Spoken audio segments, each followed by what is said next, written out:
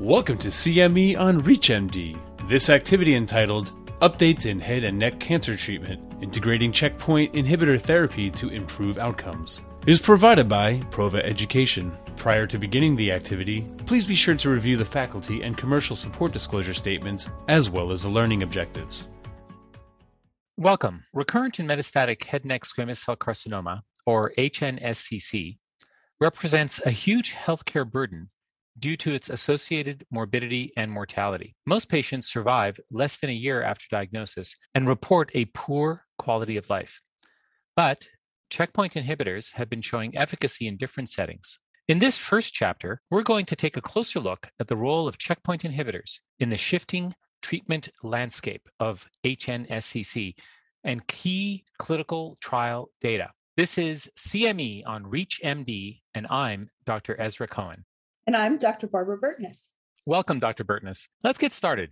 Can you bring our audience up to speed on any recent changes to the standard of care for head and neck squamous cell carcinoma, and what was new or noteworthy at ASCO this year?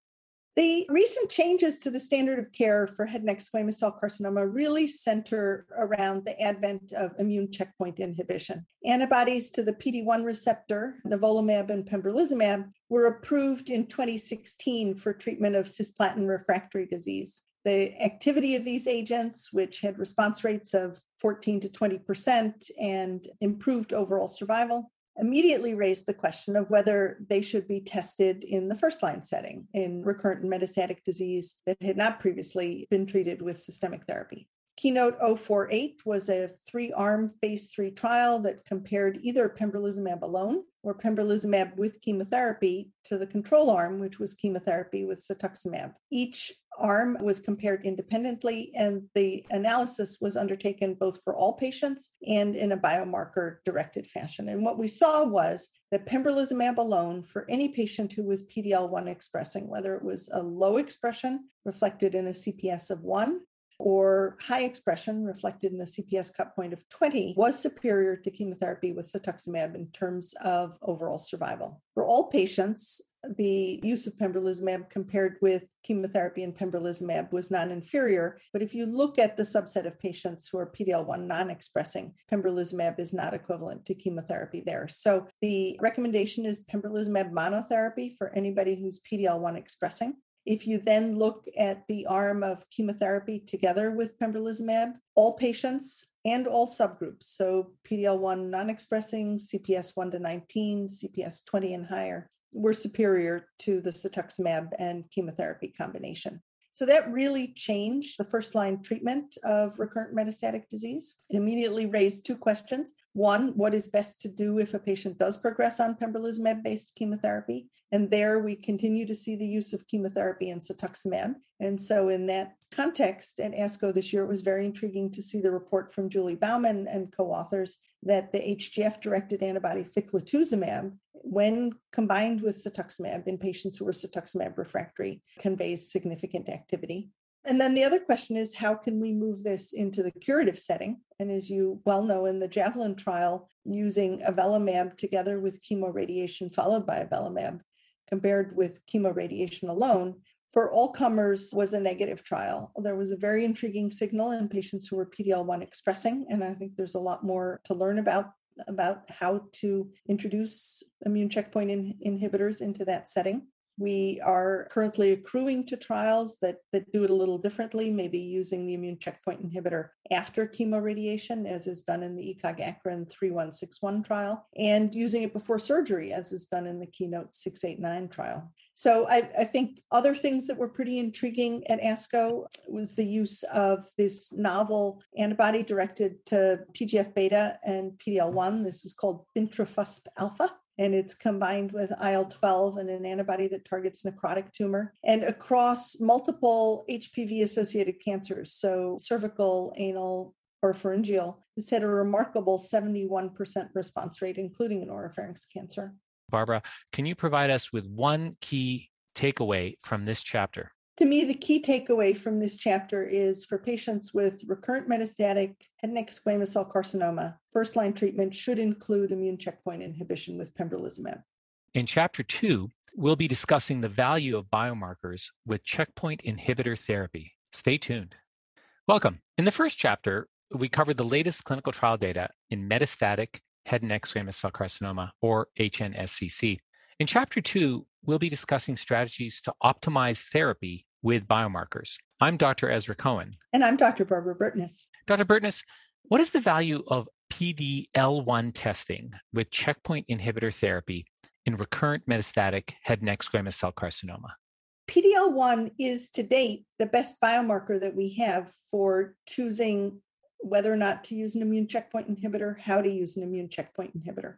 So as we discussed a little bit in chapter 1, in the Keynote 048 trial, in which we compared pembrolizumab or pembrolizumab plus chemotherapy with a control arm of chemotherapy with cetuximab, we did the analysis in a biomarker-driven fashion. We looked at combined positive score, which looks at immunohistochemical staining for the ligand PD-L1, either on tumor cells or on tumor-associated immune cells. And we first looked at those patients who expressed PD-L1 the most richly. So that was the CPS20 group. And in the CPS20 group, pembrolizumab alone was superior to chemotherapy with cetuximab. We then passed on to all PD-L1 expressing cancers. So that was the CPS1 group. And there again, pembrolizumab was superior to chemotherapy with cetuximab. If we looked at all comers, which was whether or not they had PD-L1 expression, pembrolizumab alone was non-inferior to chemotherapy plus cetuximab. But in a subsequent analysis that we presented at AACR in 2020, we saw that for the PD-L1 non-expressing cancers, pembrolizumab alone was not equivalent to chemotherapy with cetuximab. And so that approach is neither FDA approved nor recommended. Then looking at the patients who received pembrolizumab plus chemotherapy across all of the groups, whether you looked at all comers, you looked at CPS 20 and higher, you looked at CPS 1 and higher, or you looked at the PD-L1 negative, pembrolizumab with chemotherapy was superior to cetuximab with chemotherapy. So with the exception of patients who have autoimmune disease, are on steroids, PD-L1 not expressing and not candidates for chemotherapy, really all patients should have a pembrolizumab-based approach in first-line management. But whether you choose to add chemotherapy to that might be influenced by their PD-L1 expression. And of course, there are other patient characteristics that we take into account, but PD-L1 is certainly the best predictive biomarker we have. Other patient characteristics might include the HPV status of the patient, their age, their performance status, the nutritional status, and comorbidities. Dr. Cohen, what other biomarkers can be used to identify patients who will benefit from checkpoint inhibitor therapy in head and neck squamous cell carcinoma? There have been other biomarkers, of course, that have been studied, not only in head and neck squamous cell carcinoma, but in other cancers as well. And suffice it to say that nothing really substitutes for PD-L1. The other biomarker that has been used in head and neck cancer and other malignancies is tumor mutational burden, or TMB. And that is somewhat orthogonal to PD-L1 or these gene expression profiles. That is to say, they could be predictive for a different set of patients. However, TMB analysis, that is the readout, is not necessarily standardized. Well, this has been great. Before we wrap up, Barbara, can you provide us with one key takeaway from this chapter? The key takeaway for me is that PD-L1 expression should be measured in patients with recurrent metastatic head and neck squamous cell carcinoma, and that it should be reported using the combined positive scoring system. And when it is expressed, it's an indication for the use of pembrolizumab. Thank you. In chapter 3, we'll be discussing how to apply these clinical data into everyday practice. For those just tuning in, you're listening to CME on ReachMD. I'm Dr. Ezra Cohen, and here with me today is Dr. Barbara Burtness. We're looking at the latest research in head and neck cancer treatment and are about to focus on clinical tips for sequencing checkpoint inhibitor therapy. Welcome. In Chapter 2, we identify strategies to optimize therapy in head and neck squamous cell carcinoma using PD-L1 testing and biomarkers. Now, in Chapter 3, we'll be discussing our clinical practice. I'm Dr. Ezra Cohen. And I'm Dr. Barbara Burtness. Barbara, do you have any specific guidance or tips for our listeners that will help them formulate sequencing strategies to improve outcomes for their patients? The question of sequencing, I think, is pretty straightforward in choosing first-line therapy for most patients. So for patients who are PD-L1 expressing and do not have contraindications to immune checkpoint inhibitors, that is to say, they're not on steroids, they don't have autoimmune disease, it is quite clear from Keynote 048 that those patients should receive pembrolizumab in their first-line treatment, either for PD-L1 highly expressing cancers and those who are less symptomatic, pembrolizumab monotherapy, or for patients who have lower PD-L1 expression or are more symptomatic and need a response that's more dramatic and quicker, the combination of pembrolizumab together with chemotherapy. So what about the patient who has a contraindication to pembrolizumab in the first line? I do think that we saw from Checkmate 141 and from your study, from Keynote 040, that there are a small number of patients who are not PD-L1 expressing who benefit from immune checkpoint inhibitors in the platinum refractory setting. And so again, as long as there is not a medical contraindication from steroid therapy or severe autoimmune disease for those patients when they progress on platinum-based chemotherapy or platinum plus cetuximab, I would still give them a shot at an immune checkpoint inhibitor. I think the more complicated thing and where we have less information really is what about the patient who receives pembrolizumab in the first line setting and then progresses? And there, I think for patients who did not receive chemotherapy before, it has been pretty common to offer them chemotherapy or chemotherapy with cetuximab.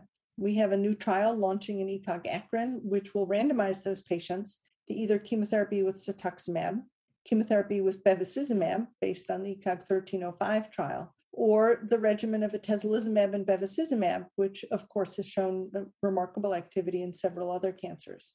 There's also a trial looking at the combination of lenvatinib with pembrolizumab in patients who failed first-line immune checkpoint inhibitor therapy, and there it's randomized up against a standard of care that's an investigator's choice arm. With respect to sequencing therapy, I have a patient actually that currently in treatment who received pembrolizumab in the first line, did well for a few months, but never had a response. And unfortunately, at about 6 months in, she clearly had progressive disease, an oral cavity cancer, and she had a recurrence, a retromolar trigone. And you could in fact see that there was a bit of a fistula beginning, cutaneous fistula beginning, unfortunately, in that area.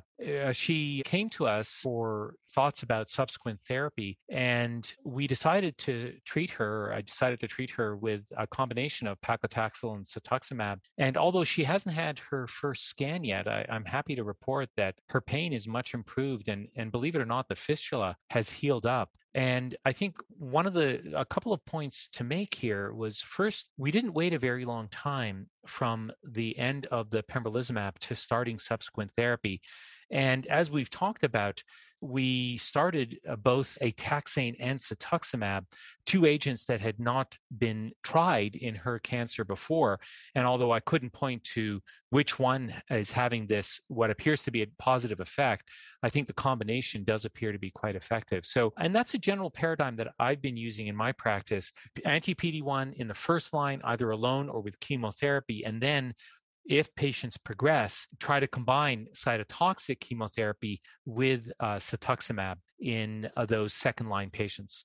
So now that we have established anti-PD-1 therapy in recurrent metastatic head and neck cancer, Barbara, do you have any clinical tips for us about managing or even preventing adverse effects from checkpoint inhibitor therapy for patients with head and neck squamous cell carcinoma?